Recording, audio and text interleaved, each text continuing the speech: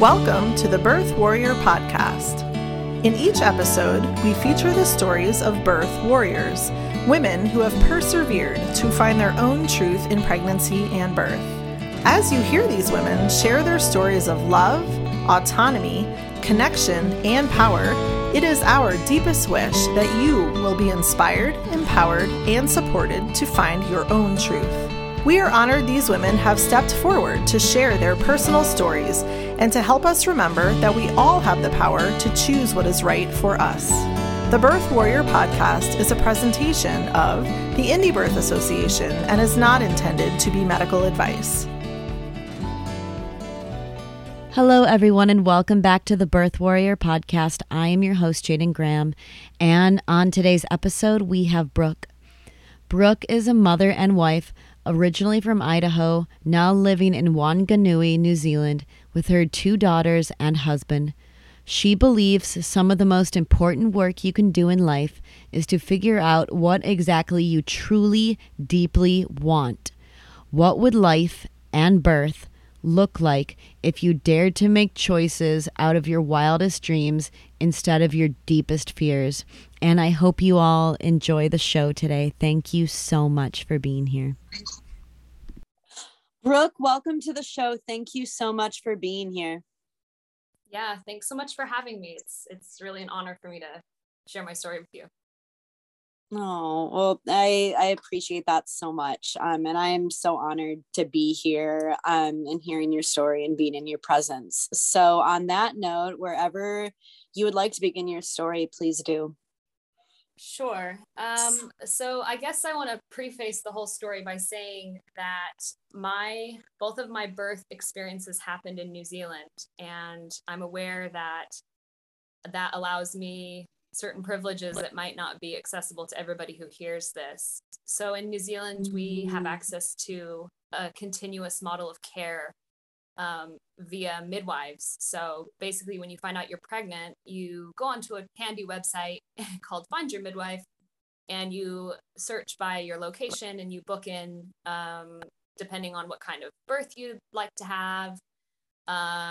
If you prefer a Maori or Pacifica midwife, you can search for all of these different things and then hopefully find someone who's available to help you.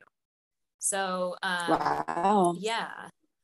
So that's really that's amazing. And I understand that's and it doesn't cost you anything. Also, so when I moved to New Zealand, it was December 2016, and I wasn't yet a permanent resident, which I am now, almost 5 years on. But my husband is a citizen, and the baby would be a citizen, so I was entitled to entirely subsidized midwifery care. So it cost me nothing out of pocket. So I know that's huge, especially with the story I'm going to tell. Yeah, huge. So tiny bit of backstory. I am from Idaho originally, and I was living in Spain teaching English, and I met my husband there, who is from New Zealand. And to make a really long story short, we fell in love and all that good stuff. And we decided to spend 6 months in the US because he was able to get a visa. And we talked about getting married, but when I found out he was going to be in the US for 6 months with me, I was like, listen, I've got a really big family. It'd be really cool if we could get married in Idaho when we're in the US. And he was like, yeah, let's do it. So we ended up deciding to get married in October of 2016. And it was actually about a month before our wedding. We were living in California at the time, and we were going to spend a weekend in San Francisco. And we were going to, have a good time, drink, party, all that stuff. And I was having these really weird symptoms, and I couldn't remember when I'd last had a period. And I was like, listen, before we go to San Francisco and, act reckless, I should probably take a pregnancy test. And we found out exactly a month before we were supposed to be married that we were having a baby. So that was actually really scary at first, but then, yeah, it was really exciting. And we actually called my mother-in-law.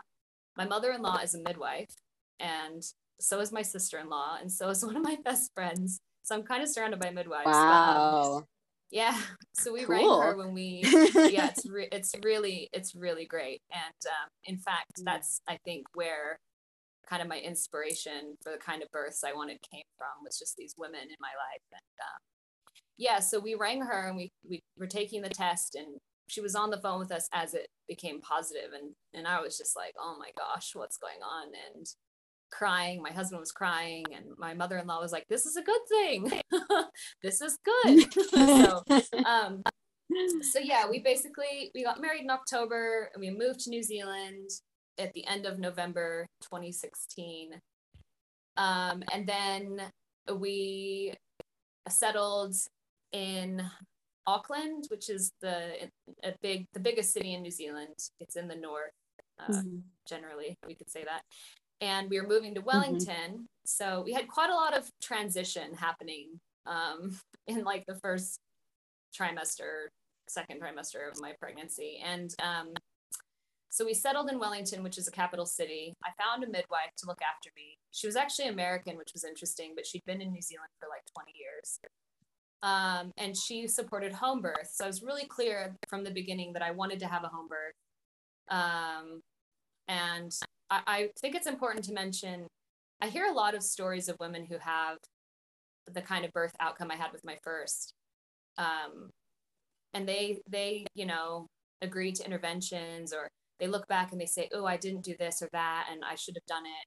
And I haven't heard a lot of stories of women who say, I did all the right things, and I ended up with a C-section anyway. And I think that's the kind of story I'm going to tell with my first, is I did all the right things. Like, I refused all interventions. So I'm going to back up again. I'm kind of all over the show. I hope you guys can bear with me, but, no, it's great. It's how it's supposed to be. I hope it makes sense. So if you can be the outside ears and clarify if I get all over the place.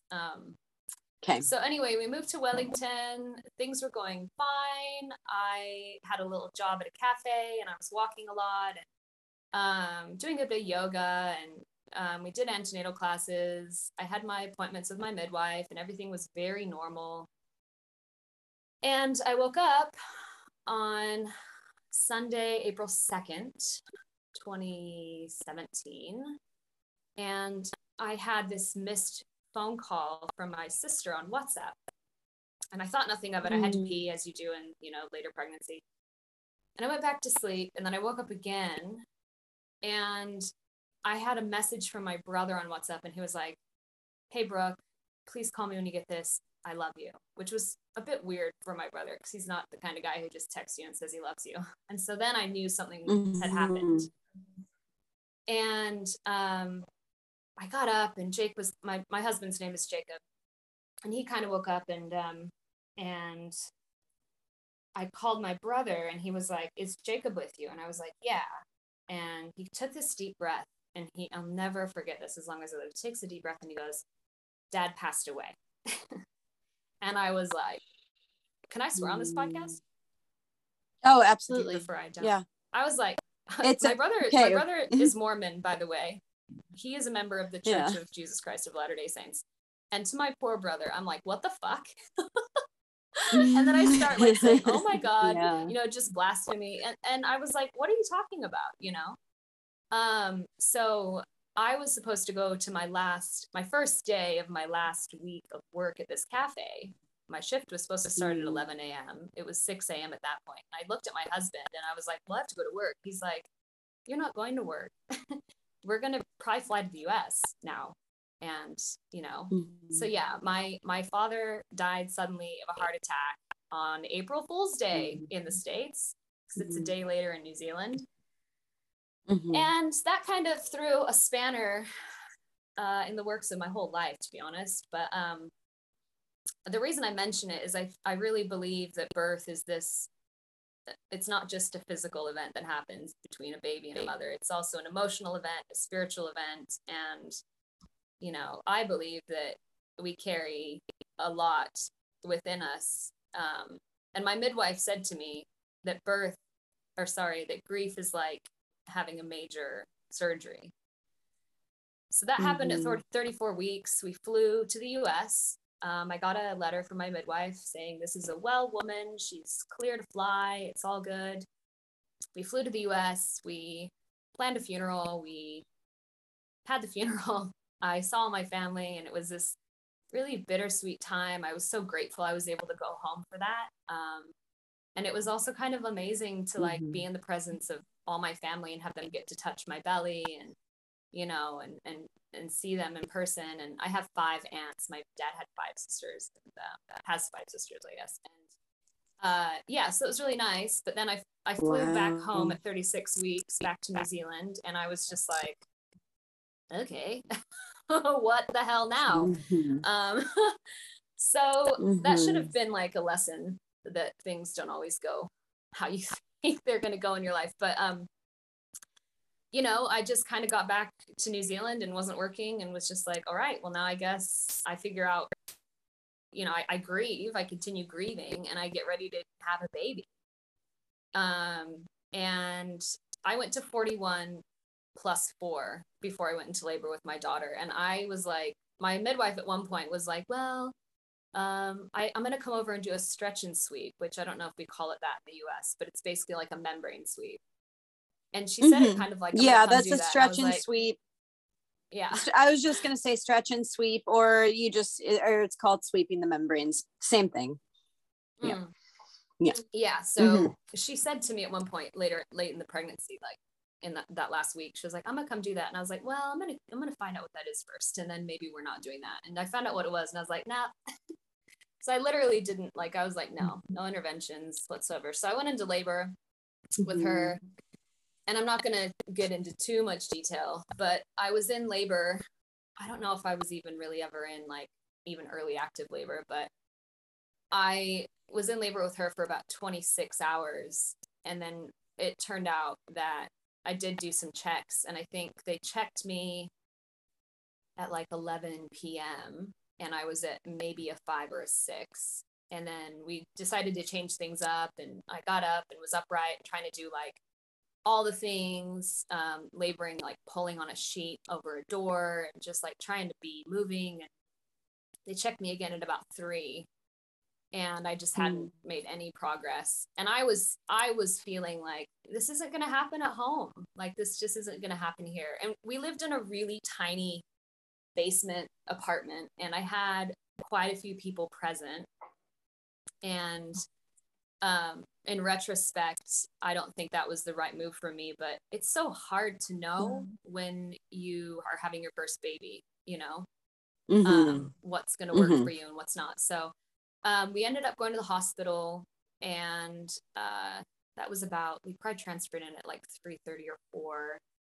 I ended up getting an epidural. It took quite a long time to get the epidural. They couldn't really put an IV in my hand. It took ages, and I ended up with like a super bruised like hand and forearm from them like trying to put the line in so many times. But when I had the epidural, they had started Pitocin. I don't know if we call it Pitocin or Syntocinon in the States. Pitocin, yeah. So it started Pitocin, and my daughter had quite a long deceleration in her heart rate. And I remember when that happened, like the room had been really chilled out, and my husband was asleep in a chair because he can sleep anywhere, and he was exhausted. And suddenly, like my mother-in-law, who is generally pretty laid back person, she kind of came up to me and was like, everything's okay, and she kind of was like, she had this just weird energy, and I was like, why are you in my face telling me everything's okay if everything's okay? It's not.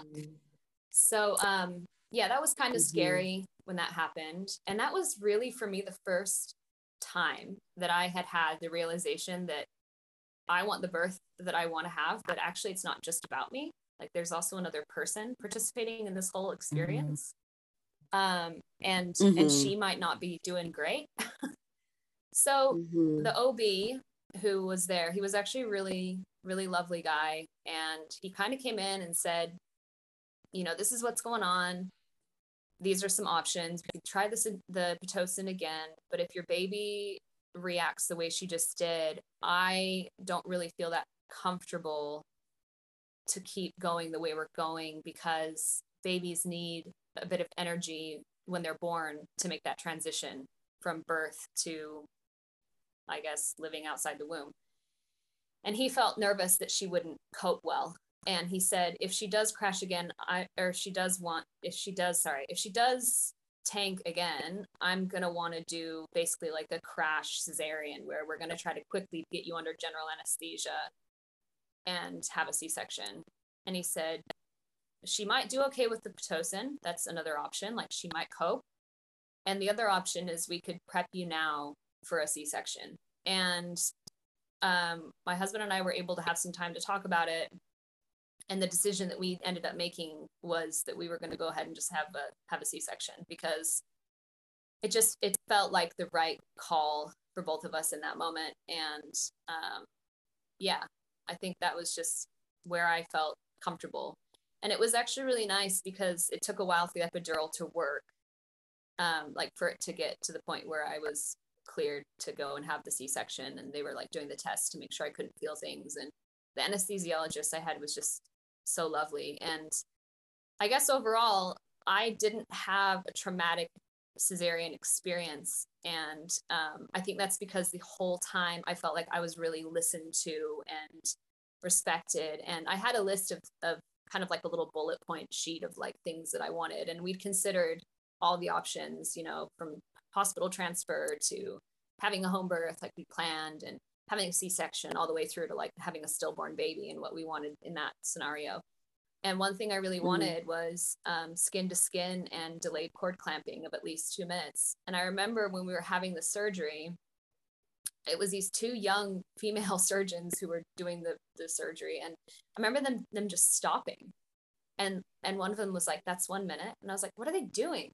And then it hit me. I was like, they're doing delayed cord clamping, which just feels like so amazing that they're actually like doing that. I don't know. It seems like such a small thing, but I was so grateful that, you know, like that was happening. And I just feel really grateful overall that, sorry, go ahead.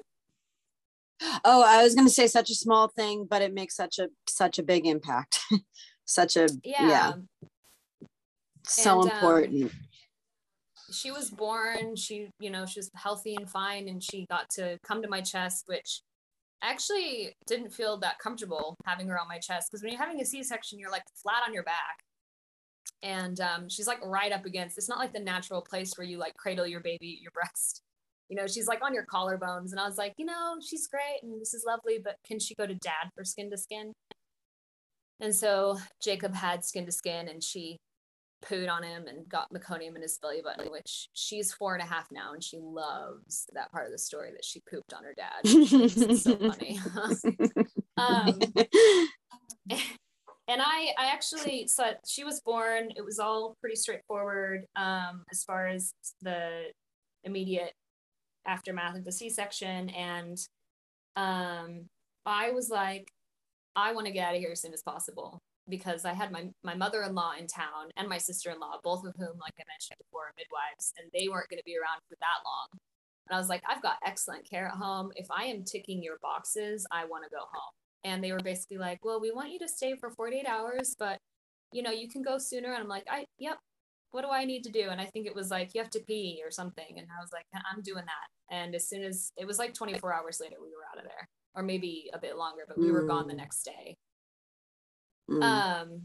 So yeah, we got home and everything was, pretty much everything was normal. Breastfeeding wasn't that, I mean, it hurt, which I think it usually hurts for like a week. I don't know if that's just me, but I feel like getting breastfeeding established is not like, it's going to be a bit painful sometimes, but you got to persevere. And then we had really good support as well. I think that's another element of it, is we had a really, you know, a midwife who comes and visits for 6 weeks after the birth. That's another thing about New Zealand's system, is your midwife is there through your birth, and then she comes to your house and does postnatal visits up until either 4 to 6 weeks, depending on what you need. And she comes every day in the first week, I think, and then kind of staggers the frequency out until you're finished seeing her. So that's really great. So anyway, she was born in May of 2017. And then we fast forward, she was probably about 2.5, and we decided, we think we want to have another baby. And we ended up getting pregnant with our second, found out in December of what would it have been, 2019? Yeah. And this time I was really concerned about like doing all the right things, because I was like, I had a C-section, but I definitely want to have a vaginal birth. I had some time where I had to figure out if I really wanted to have a home birth or if I wanted to have a hospital VBAC. And I just had to get really clear about what I wanted. And I feel like I did a lot of soul searching about like, if I made a choice right now based out of my wildest dreams of what my birth could look like versus like my biggest fear, what would it look like for me? And my biggest fear was uterine rupture. I think that's the big scary thing that gets talked about when you've had a C-section. And we were close enough to hospital, and the chances of having a rupture were so low. I'm going to misquote the statistics, but I think the chance of having a rupture is 1.6%.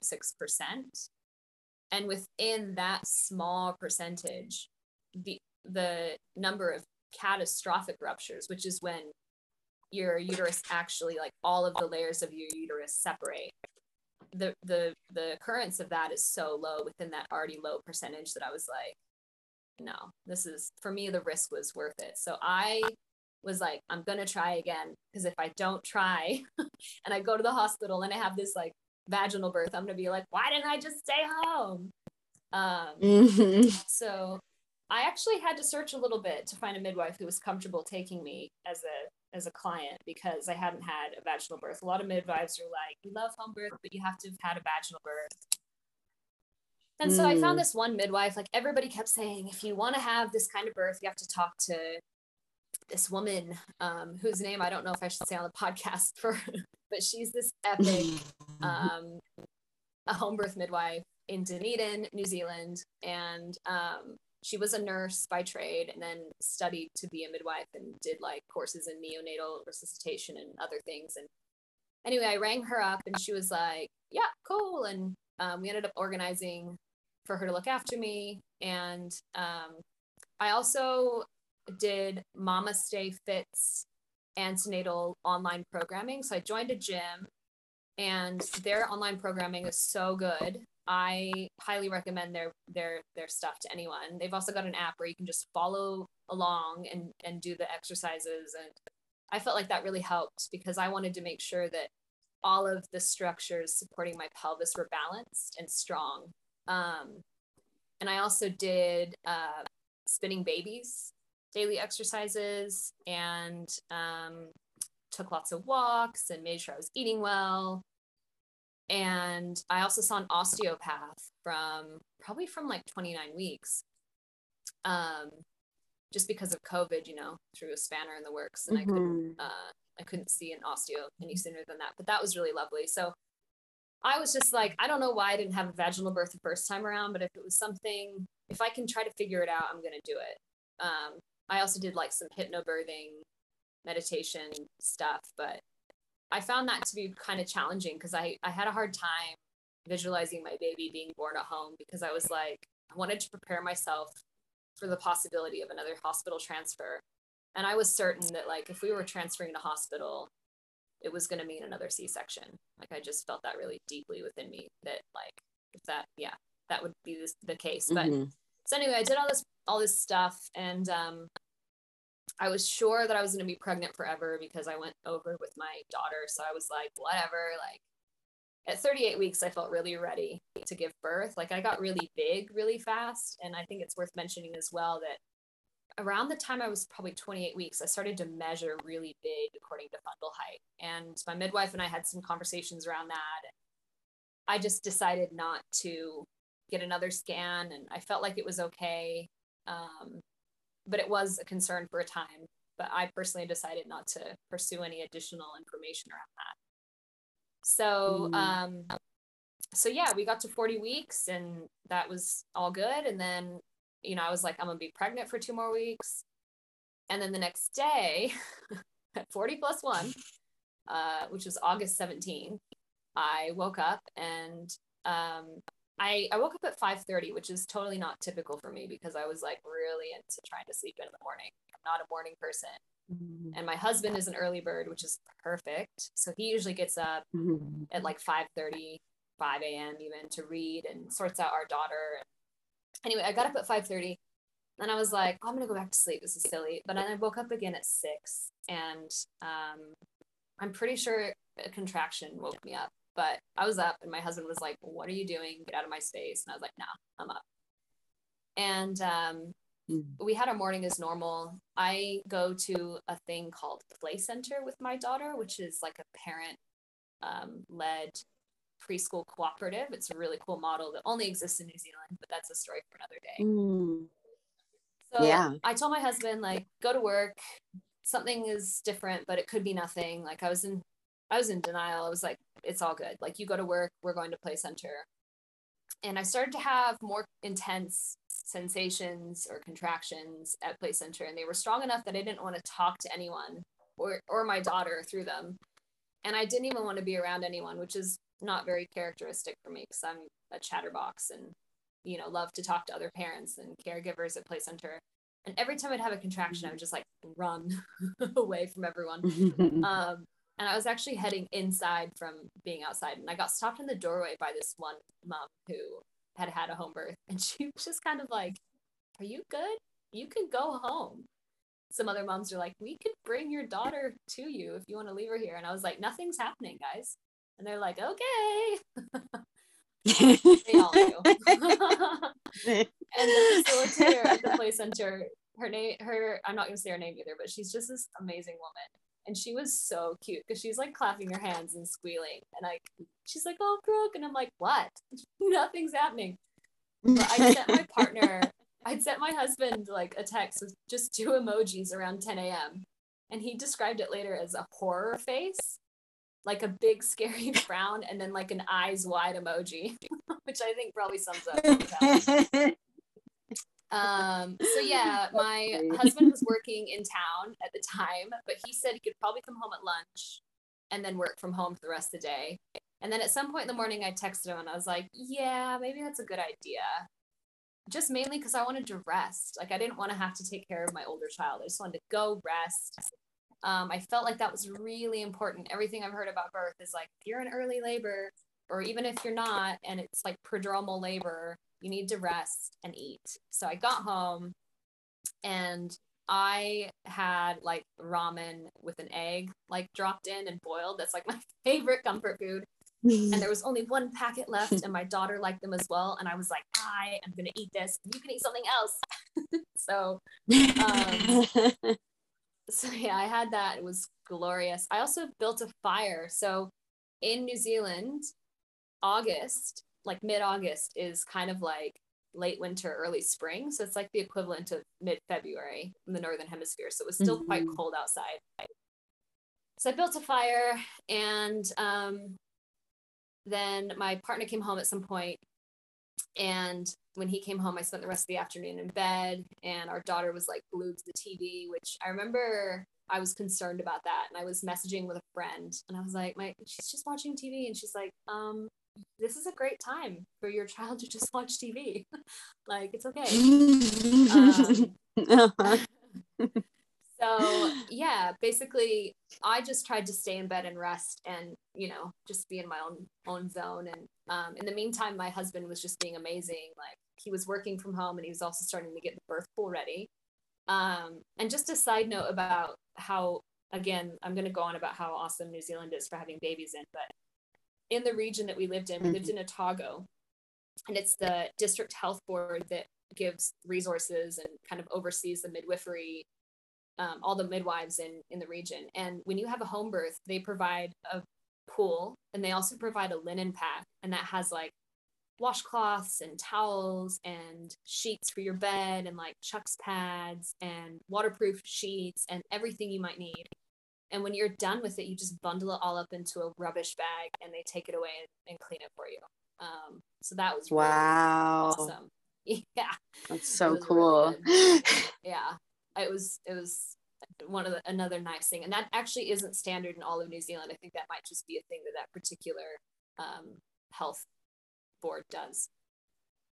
So yeah, basically we my husband finished work around 4:30 or 4:45, and I was starting to feel a bit anxious about going for a walk, because that was like another thing where I was like, I really want to have a walk during early labor. I feel like that could help. And I've heard lots about walking and I want to go, and I'd love it if we could all go together. So we ended up going out up to a park near our house, and it was just amazing. And it was a beautiful night, well, evening, I guess, and the sky was gorgeous, and there were a few people, but not too close to us and not too many.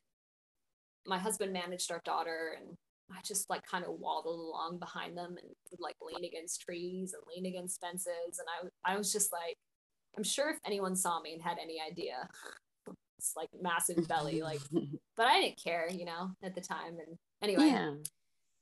So yeah, we got back home, and the next thing I was like, my next priority was eating, because I knew I needed to eat. And in fact, that morning I had like both my breakfast options. So I had my peanut butter and honey toast, and I had scrambled eggs and coffee.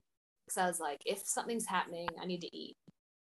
So yeah, we got home, and I went back to bed, and my husband sorted out our daughter, and he was like, we'll get Indian takeout later, because we have this great place down the hill from where we lived. And I was like, sweet. So my husband, just being a superstar, like sorted out our daughter, cleaned the kitchen, washed the dishes, put her to bed, made her lunchbox, like got everything ready for the next day, because he knew that the next day he would be needed. He knew that like I could manage the contractions on my own at that point. And so he wanted to just get stuff done and be available the next morning. So yeah, he got her to bed, and we got takeout. I think we ate probably about 8 p.m. And I remember I had lamb do piazza, and I was just like struggling to eat it. But in between contractions, he would remind me like, eat, please, like take a bite, have some water.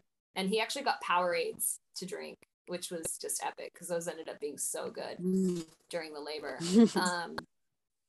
So yeah, after we ate, it was all about getting to bed. And it took us a while to go to sleep. I think we didn't get to bed till like 11 or something ridiculous. But I think we were just running around doing stuff. And we'd made a deal that he was going to try to sleep for like 2 hours. So I think he like read his book and rolled over and went right to sleep, because he's such a talented sleeper. Like the guy can just sleep through everything. And I basically just kept managing the contractions, and I'd had a timer on my phone, like I don't remember the app I used, but I was timing the contractions. And I think I'd messaged my midwife at this point, somewhere around midnight. And I just had told her what was happening and said, you know, that I think contractions were, I think they were lasting more than a minute, and they were 5 to 7 minutes apart. And they were increasing in frequency if I was up and moving, but if I laid down, they spaced out a bit. And also during this time, I'd had a bloody show, and I'd lost my mucus plug. And I actually lost my plug before we went to bed, because like we were in the bathroom, my husband and I brushing our teeth, and I was like, look at this. And he was like, what the fuck is that? I was like, this is so cool. Look, it's a mucus plug. And he's like, okay, gross. Little did he know it was coming. But I was stoked. I was like, this is so cool. And I was like, you know what the mucus plug is? And I told him that later. And the time I was just like, yep, mucus plug, sweet. So anyway, so it was close to 1:30, and I was like, you know, I'm gonna wake him up because I feel like I can. And I was kind of getting to the point where like I just wanted somebody to be there to kind of check in with the baby. And I was also not too freaked out by the blood, but I was a bit like, I hadn't been to this point in labor before. And I was feeling like a bit puffy as well, like my hands. And I was a bit concerned about that, because with my first child, I'd gotten quite puffy, and that seemed really freaky. And I was like, uh-oh, okay, well, what's going on? So, yeah, so basically I woke my husband up around 1:30, and he rang the midwife, and she was like, asked how I was doing, and kind of told her about the bloody show. And she's like, that's great. I'll have a shower and be right over. And she came over, and when she got to the house, it's like 2 a.m. and she's like getting her stuff, you know, she's pretty much all business. And she'd had a haircut, and I was like, oh, you got a haircut, looks good. And she was like, no, like she didn't say anything to that. She just didn't respond. she's like down to business, which was brilliant because that was kind of the tone for the entire time, which was something I really wanted, was just like, I didn't want chat, I didn't want, and it's like she intuitively knew that. I think so much of midwifery is just like understanding the art and the dance of it, as well as, all the physiological stuff, of course. But I think she just knew that it wasn't the time to talk about haircuts, Yeah. So, we had our first, So we had our first check, I think like an hour after she arrived. Maybe it was a bit longer, but during this time, my husband was running around like, getting pots of water on the stove ready, everything full, heated up. And when she checked me, I was at 7 centimeters. And I kind of talked to her previously about not really wanting to know where I was at, but I wasn't, I think at that point I didn't really care if she told me. But she did say, cool, or, you're at 7 centimeters. And I was like, that's nice. Because I got to like a 5 or a 6 with my first. And there was not a moment in my mind where I was like, yay, I got further, woohoo. Because I was like, no, like, I don't care really. Like, we're not done. The goal is to have a home birth, not to get to 7 centimeters. So, so I ended up getting in the pool because my blood pressure was a bit high, and my midwife actually suggested, do you want to try to get in the pool? And I did. And when I got in the pool, it was nice. And my husband had set it up really beautifully. He'd had the foresight to like turn this lamp on that had really soft light and light candles, and it was warm and beautiful, and the temperature was perfect. And I actually had one of my most beautiful moments of the labor in the pool, because I remember like I'm in there doing my thing. The midwife is just sitting on the ground, quietly taking notes. My husband's next to like on a chair next to the pool, and he's messaging people, and he's quiet. And I just was like, it is so quiet in here.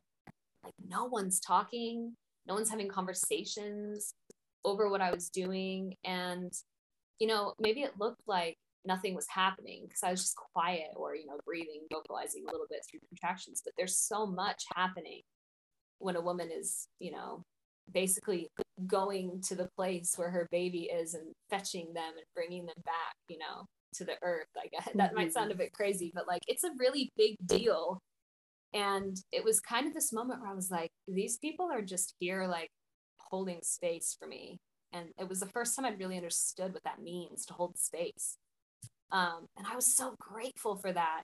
And so that was really lovely. And yeah, so we were in the pool, and my water broke in the pool. And with my first child, I'd actually been in the pool as well when my water broke, but we were filling up the pool. And so it was this big, like, dramatic splash. And I remember being like, ooh, my water broke. That's so cool. Yay. But this time it was like a pop under the water. And I was like, oh, my water's. And my midwife was like, oh, that's great. And she had a look, and she said, the waters look clear, which is good, like it's really good. And my midwife was really kind of epic with kind of coaching me through different sequences of positions we could try. So when we were in the pool, she had me like do 2 contractions with my leg out, lunging on one side. And then in between those 2 contractions, I would be kind of naturally in this position where I was kind of face down, and I had slid my legs out so that my tummy was kind of pointing downward, and I was stretching my body out. And she was really encouraging of me doing that, because apparently it's kind of like a reverse Walters maneuver, which is usually done over the edge of the bed with pillows. And it's supposed to help bring a baby who's quite high in the pelvis down through the pelvis. So she was quite happy with, with that. And, but yeah, after a little while, I just was like, I don't want to be in the pool anymore. It's hot and it's nice, but I want to get out. And I was like, can I get out? And everyone's like, yeah, of course you can. You can do whatever you want. So I got out, and at this point, I was just like, I'm just going to be naked, because I can't deal with like clothes. And yeah, so, and I figured like midwives probably see naked ladies all the time. And honestly, I was just in a different world as well. Like I just couldn't, like the part of my brain that would care about that stuff normally was just not present. Yeah, so at this point we went into the bedroom and I spent, I don't even know how long, quite a while, just laboring in bed. And I alternated between laying on my side. And when I was laying on my side, my midwife would press down on kind of the side of my pelvis with one hand, and then she'd get her fingers and kind of dig them right in. So I guess it would be my sits bones, like right next to your bum, like your butthole. And she would push down with one hand, and then she lifted with the other that was by my bum. And I, on one hand, loved that. But on the other hand, I absolutely hated it because it was so intense. And I loved it because I got what she was doing. Like, I really believe in spinning babies philosophy and different techniques to try to make space for the baby to come through the pelvis. And I was like, I get why you're doing this, but man, it was full on. And then the other position she had me do was kind of like an A-frame on the bed, almost like a puppy pose in yoga. So my chest was quite far pressed down into the bed, and then my butt was in the air and my legs had to be stretched back a bit further. And that was, again, just to try to get baby to move down, because she checked me at one point again and I was at a 9. So I was almost fully dilated, but the baby was still quite high. And there was a point where we'd been on the bed doing the position changes, and she was kind of explaining to me that we might try to do Walters. And I remember being like, oh, hell no. Because I was like, that's going to be so intense. She was kind of setting up to do it. Like she got the pillows and she had them on the edge of the bed. And Walters is meant to be done like with your legs. For anybody who might not know who's listening, you lay on the edge of a bed. You have pillows kind of underneath your lower back, and your legs dangle down off the bed. And it's just, I mean, for me, it was like impossible almost to even think of it. So I think I ran off to the toilet, and I like ran to the toilet and sat on the toilet. And she kind of followed me in, and she was like, okay, yep, we can do this in here. And I remember that part of labor, I was just somewhere else completely. I was sitting on the toilet facing, the normal toilet facing direction. She was standing in front of me and she was rubbing my back. And I remember at one point realizing that she was rubbing all over my back, and it felt so good. And at another point, I was grabbing her forearms really hard during contractions. And I realized I was doing that and then let go. And she was like, no, it's okay. You can squeeze me. And so I labored in there for a while. And I'd had a cervical lip at one point when she checked me. And so we actually did a contraction or two where she stuck her fingers inside of my vaginal canal and like tried to rub while I was having a contraction and help move the cervical lip out of the way. And that was intense, but I kind of felt like with my perspective toward intensity and even pain during labor, I don't like to really call it pain because it's not quite the right word for it, but it was definitely intense. But my philosophy was like, I'm here for that. Like, intensity is how this baby comes out. And intensity is how, this results in a vaginal birth. And I felt really welcoming of the power of birth. And I think that mindset is really helpful for managing sensations during birth. At least for me, it was. So yeah, when I was almost fully dilated, but baby was still quite high, that was probably the scariest moment for me because I didn't know why my first child wasn't born vaginally. And I had this suspicion, maybe something's wrong with my pelvis. It doesn't let babies come down, but then something happened in the toilet. And when my midwife checked again, she was like so excited. She was like, that's amazing progress. Babies come right down. And her enthusiasm was so contagious, and she was just bouncing, And at this point, I think it was about 7. And our oldest daughter at this point has gone. We had this amazing friend who was on call for the evening, stayed the night, at a friend's house in our neighborhood so that she could come and like help us with our oldest, because I was quite worried about what was going to happen with my oldest child during the home birth. And she showed up at our house at like 6 a.m. and my daughter woke up at like 6:30 and got dressed, had breakfast, and then just like went with our friend. And I was quite worried about my daughter interfering or like messing with me somehow. And I didn't really want to deal with that. I felt like I didn't have any bandwidth to deal with her, but she was amazing. She had a breakfast and got to watch a bit of TV, and she came in when it was time to leave, and she gave me a kiss goodbye, and she was like, that's it. And it was amazing. So yeah, so she was gone at this point, and we went to the living room about 7 a.m. and we had a fire going, and I remember the wind was so intense outside. It was such a windy day. And at that point, my contractions were getting really intense and really pushy. And I started to have these contractions where they're really grunty and they would take my breath away at the height of them. So it was almost like if I was out of air at that point, I just had to wait. And then when I came out of that intensity, I just was like, like took a breath. And I felt at that point like I was really working hard. I was in the zone. My midwife suggested I try to squat. And she got a chair and suggested maybe my husband try sitting and I, use him as support. But I was just like, I didn't even try. I was like, no, that's not going to work for me. And what ended up happening is my husband sat on the couch with his knees kind of like a bit apart, I guess. And I was facing him on my knees with my hands pressing down on the tops of his thighs. And I remember that contact for me was so important. Like he would try to run off and like, get things that might be needed in between my contractions. And as soon as I felt another one coming, I was like, get back here. Like I need to be touching you. And at one point my midwife was behind me and she was asking my husband if he could see the lips of my vagina opening. But at that point, she was kind of whispering like, why are the lips opening? But at that point, he was also in denial. And I think this is part of what he brought to this experience from our previous experiences. He was like, nothing's happening. We still have hours and hours to go. But we do start to see, the vagina opening. And like my midwife had said that she'd started to see bulging, which just indicated that the baby's head was right there.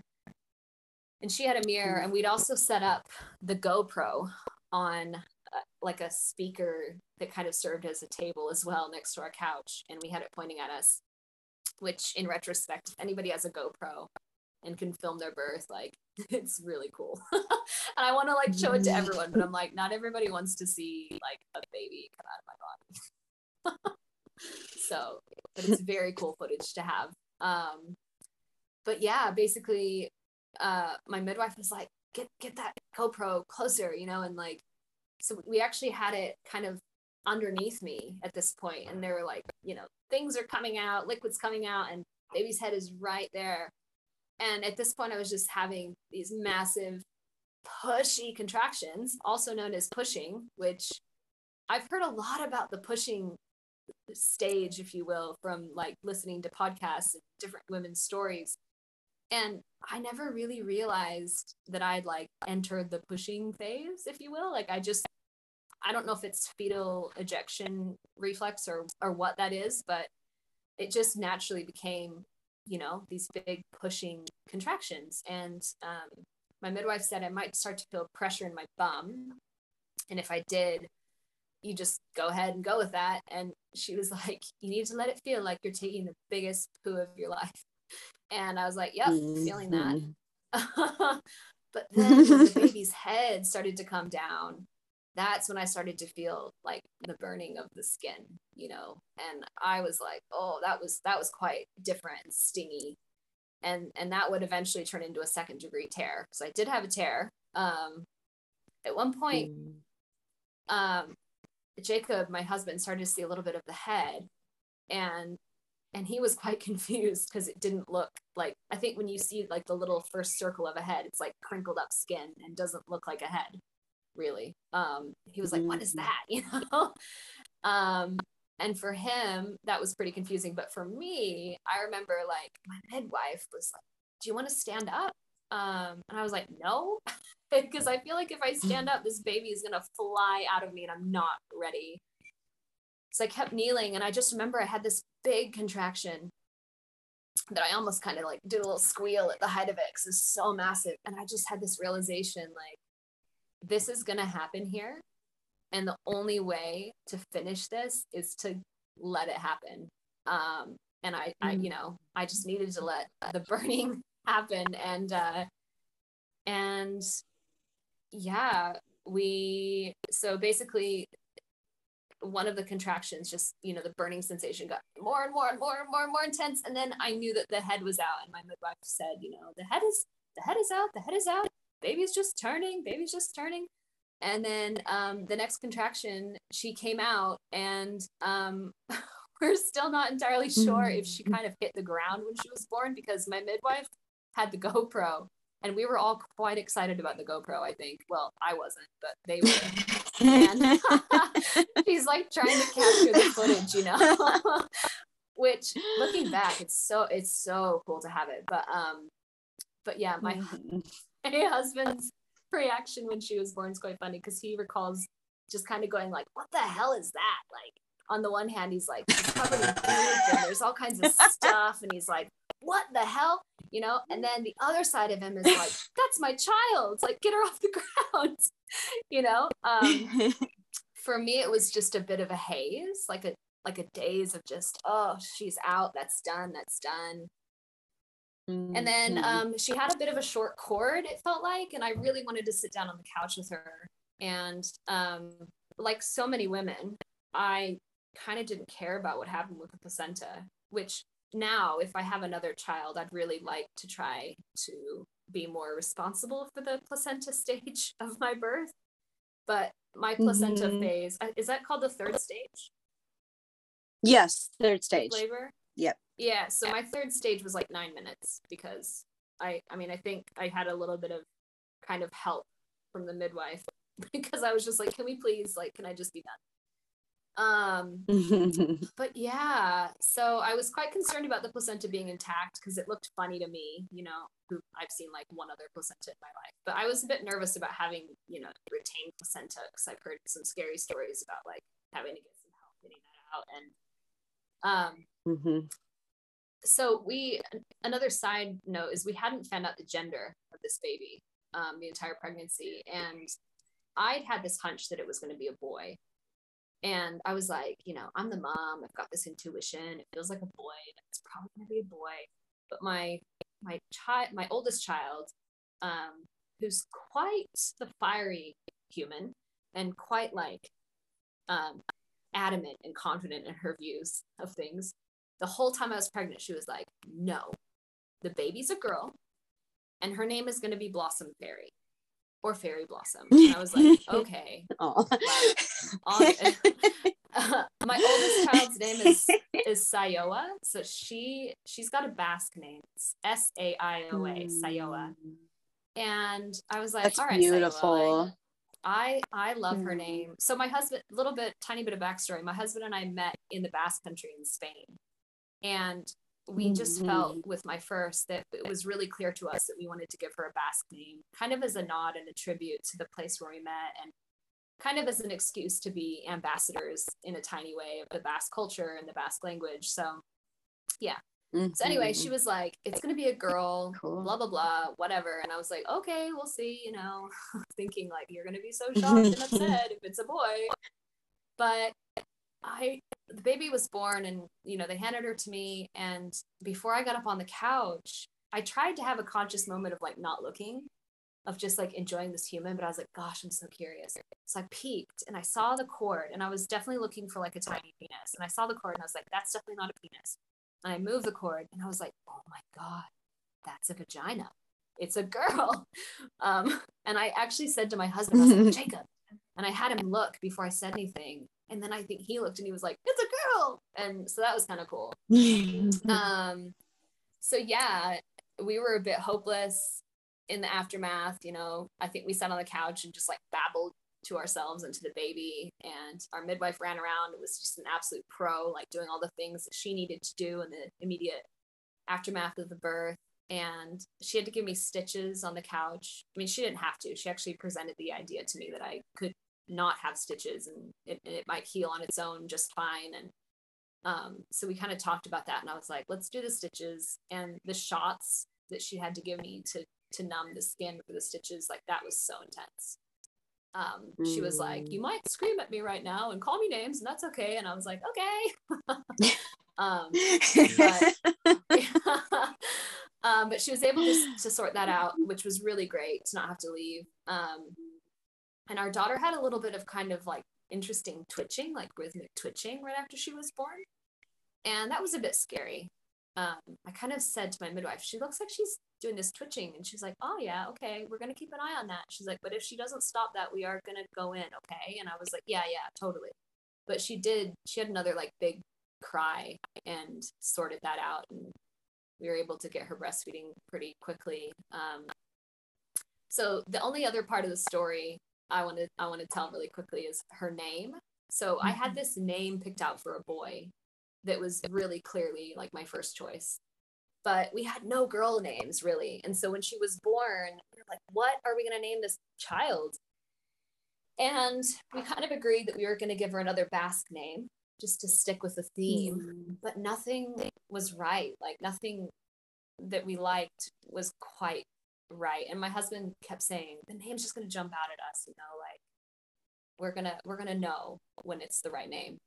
And so it took us like a day and a half, not very long, but it took us a little bit of time.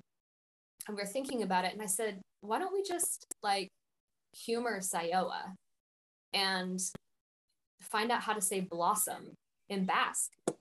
Because it felt appropriate, because her being born in August, it's just like mid-August, it's just before the time that things start to blossom, you know, and it's about to be spring in New Zealand, and it felt really appropriate. So I was like, let's just find out. And we texted a friend who lives in the Basque Country and speaks the language, which is called Euskera. And he was like, well, if that's like the kind of vibe you're going for, then I think the name that you want is Lorea. And my husband showed me the text, and as soon as I saw the name, I was like, yes, that is her name. So it's Lorea. And then her middle name is Dolores, or Dolores, or however we would say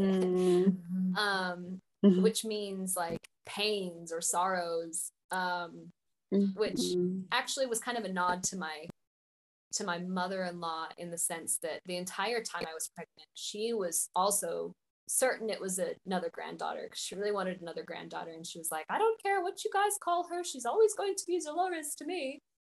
And so we were like, yeah, Dolores. Like, and it just felt really appropriate, you know. I found my birth experience to be incredibly healing, but I think it was like day 3 after the birth where, you know, I think that's a kind of infamous day of having a lot of interesting hormones going on and a lot of emotions as a result. But I just had this like epiphany about her name and how perfect it was, because, you know, Lorea is blossoming and it's like springy and life is rejuvenating and things are beautiful and wonderful. And Dolores is, you know, kind of means pain or sorrows. And I just felt like the reason her birth could be so healing was because I had something to heal from, if that makes sense. You know, like when my first was born, a lot of stuff happened in my life that I didn't want. You know, I didn't want a C-section, and I desperately didn't want my dad to be dead, but that was what it was. And I remember thinking, like, I think I did a social media post about our daughter being born and how I felt really lucky that I was able to have her at home. And I just kind of realized, like, I got something that I really wanted. Like, that happened. And, like, life has both of those things in it, you know, some stuff that you desperately don't want, but then other stuff that you really do. And so, yeah, I think another takeaway for me of this whole experience was just this like desire for more women to be able to experience the profound transformative power of birth.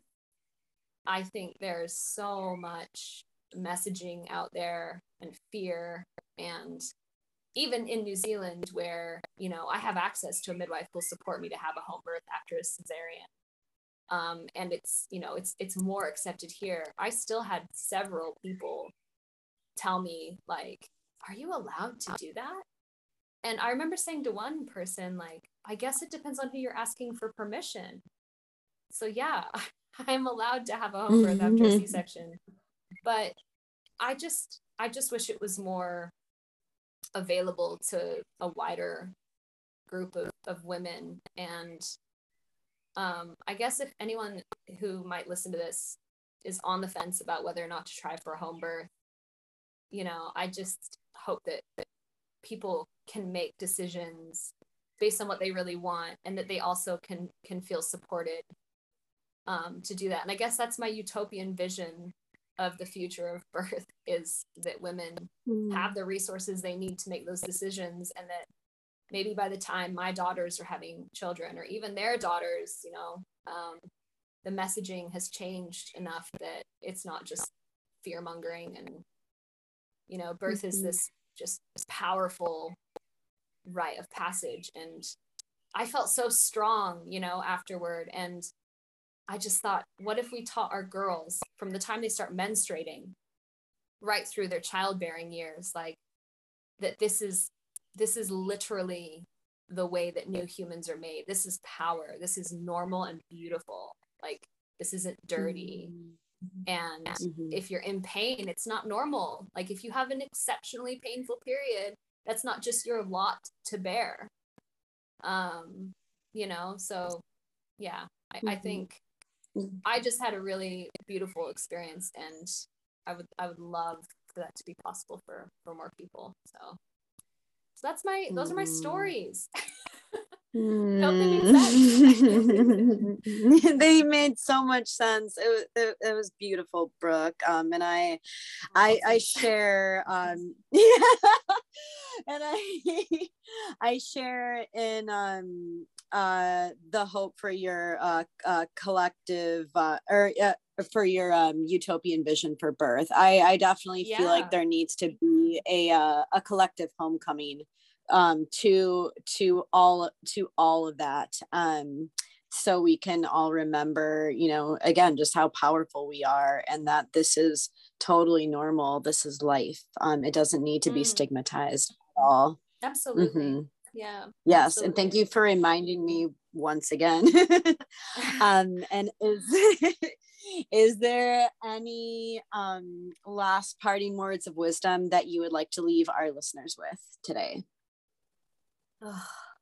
Just yeah, just really trying to think of what, you know, if you have a goal that you'd like to achieve, just indulge yourself and try to think of the best possible outcome, the most amazing thing you could dream of, and what that looks like, and give yourself permission to lean into that a bit, and to even try to make it happen, instead of just, you know, entertaining your fears. Give both things an audience. Oh, well, beautiful. Thank you so much, Brooke. It was such a pleasure to have you on the show today. Thank you.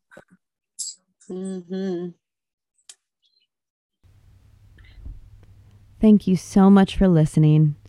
Storytelling is a profound agent of change, one that has the ability to plant seeds of inspiration, introspection, and beyond. If you have an empowering birth story that you would like to share on our podcast, please head over to indiebirth.org/birth warrior to send your submissions. That's indiebirth.org/birth warrior. Hope you have a beautiful week wherever you are in the world. Until next time, friends.